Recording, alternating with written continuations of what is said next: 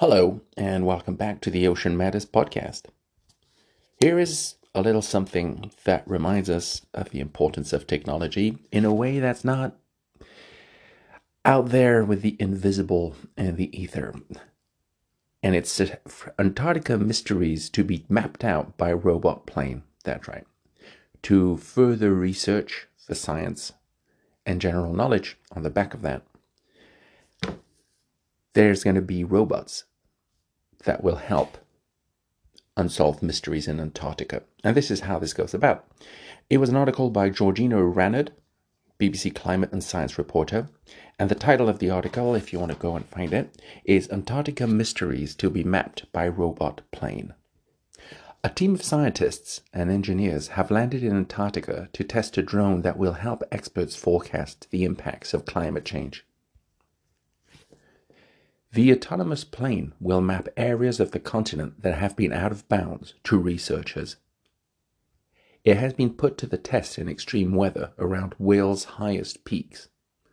Its first experiment will survey the mountains under an ice sheet to predict how quickly the ice could melt and feed into global sea level rise. Scientists want to understand Antarctica better, but they are limited by the existing technology. Strong winds, below freezing temperatures, and sudden storms are common. These dangerous conditions, as well as dark winters and the need to transport pilots and large amounts of fuel, put limitations on use of traditional crewed planes. The British Antarctic Survey developed the new drone with UK company Wind Racers to be easily repaired if something goes wrong. The drone was tested in Llanber, Eryri, also called Snowdonia, in North Wales, a stand-in for the difficult weather and terrain of Antarctica. During a practice run in strong winds with rain lashing the airfield, engineer Rebecca Tomey explained that the drone can fly to remote areas without concerns for pilots' safety. It can carry 100 kilos of cargo, up to 1,000 kilometers. Instruments, including radar and cameras, are loaded in the back of the drone and on its wings. Its route is programmed in, and an engineer monitors the flight from a computer. Rebecca will operate the drone from Rothera Base in Antarctica, but eventually, the British Antarctic Survey hope to fly it from the UK.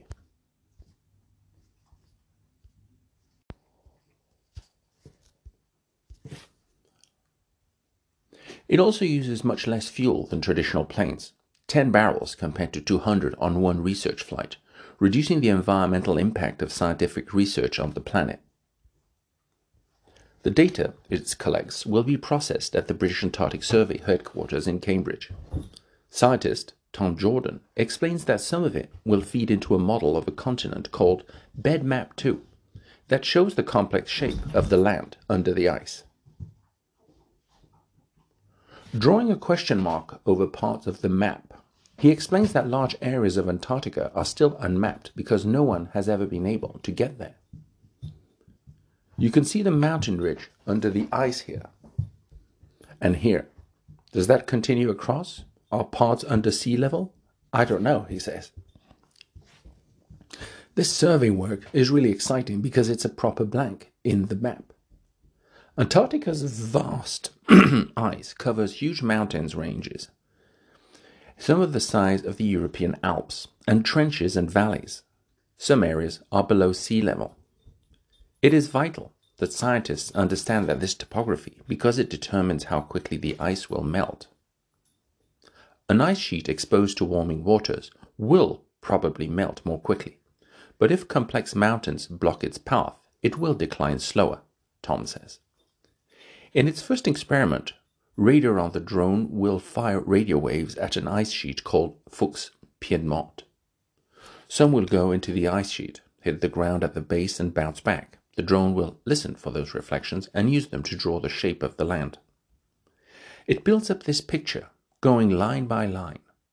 This is another thing that drones are great for, doing things that are really boring, he explains. Current models of global sea level rise from melting ice sheets have wide margins, but with a better understanding of Antarctica's topography, Tom says scientists can make more accurate predictions. That will help us plan the future, he says. The first flights will be on the next few weeks. Other experiments include surveys of marine life, like krill, which are a vital part of the food chain, and surveys of environmentally sensitive areas. There you have it. Funnily enough, they don't mention the fact that it's a lot more cost effective, not just in reduction of fuel. But although this is probably the first of a series is more expensive. But put 50 of these up, put 150, 200 of these up, and run the research. And then come back and do it again. And you start accumulating data. And then several fields of science can start working with the data. From elements of the data that were not, quote unquote, selected or searched for, all those elements suddenly become absolute sources of information. And that's part of the beauty of ocean data as we look at things in the future. Thank you very much for listening. This was the Ocean Matters podcast.